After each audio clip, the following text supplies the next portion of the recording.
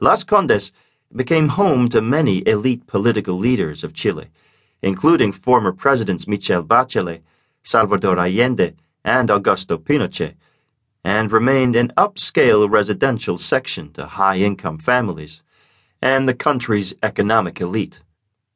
Long before the establishment of the embassy, the warm ties between Britain and Chile dated all the way back to the Chilean War of Independence that ended in 1826. Their common enemy, Spain. The British hated the Spanish. So did the Chileans. Spain wanted to maintain her colonial dominance over Chile. The Chileans wanted independence. Spain also wanted to be the dominant colonial power in the world. So did Britain.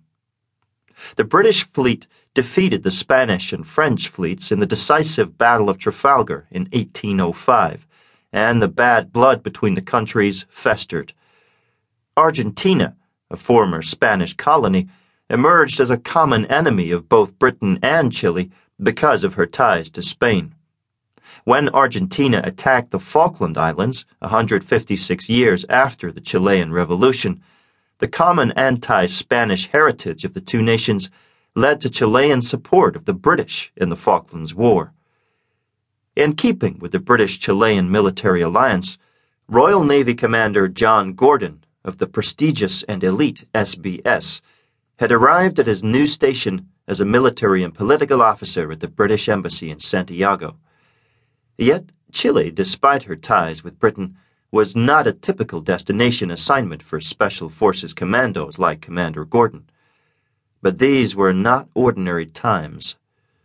The discovery by British petro-engineers of vast reservoirs of crude below the icy surfaces in Antarctica sent Downing Street scrambling to shore up military security to protect the British Antarctic stations.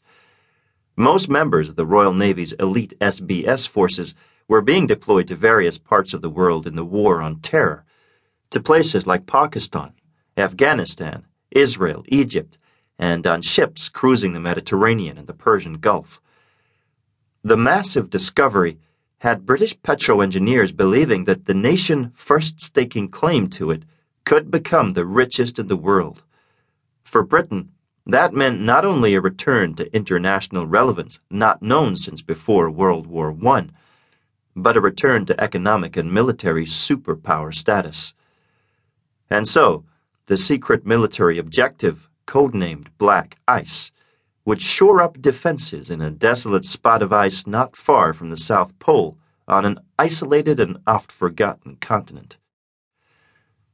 Commander Gordon, operating from the British Embassy in Santiago, would monitor and command the military buildup surrounding Camp Churchill, which remained in its infancy stage.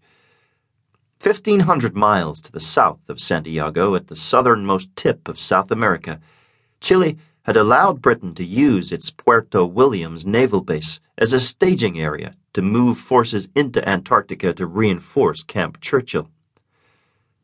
Gordon glanced up at the map of Chile and wished he had more time. Puerto Williams was a few miles north of Cape Horn, and from Cape Horn, 500 miles of the raging waters of Drake Passage separated the tip of South America from the South Shetland Islands along the coast of Antarctica. Gordon looked up at the map of the bottom of the world. The map reinforced the importance of Chile as a British ally. Just 500 miles separated Chile from Antarctica, in contrast with the 3,800 miles separating Antarctica from Cape Agulhas, the southernmost point in Africa, and the 4,000 miles from Antarctica to Wilson's Promontory, the southernmost tip of Australia. This short distance gave Britain and Chile a strategic advantage in reaching Antarctica over the other powers of the world, with the exception of Argentina, whose southern tip was nearly as close to Antarctica as Chile's. The discovery of oil, which had occurred on Antarctic tundra claimed by both nations, gave Chile and Britain a chance to cooperate in a win-win that could again make Britain the most dominant nation in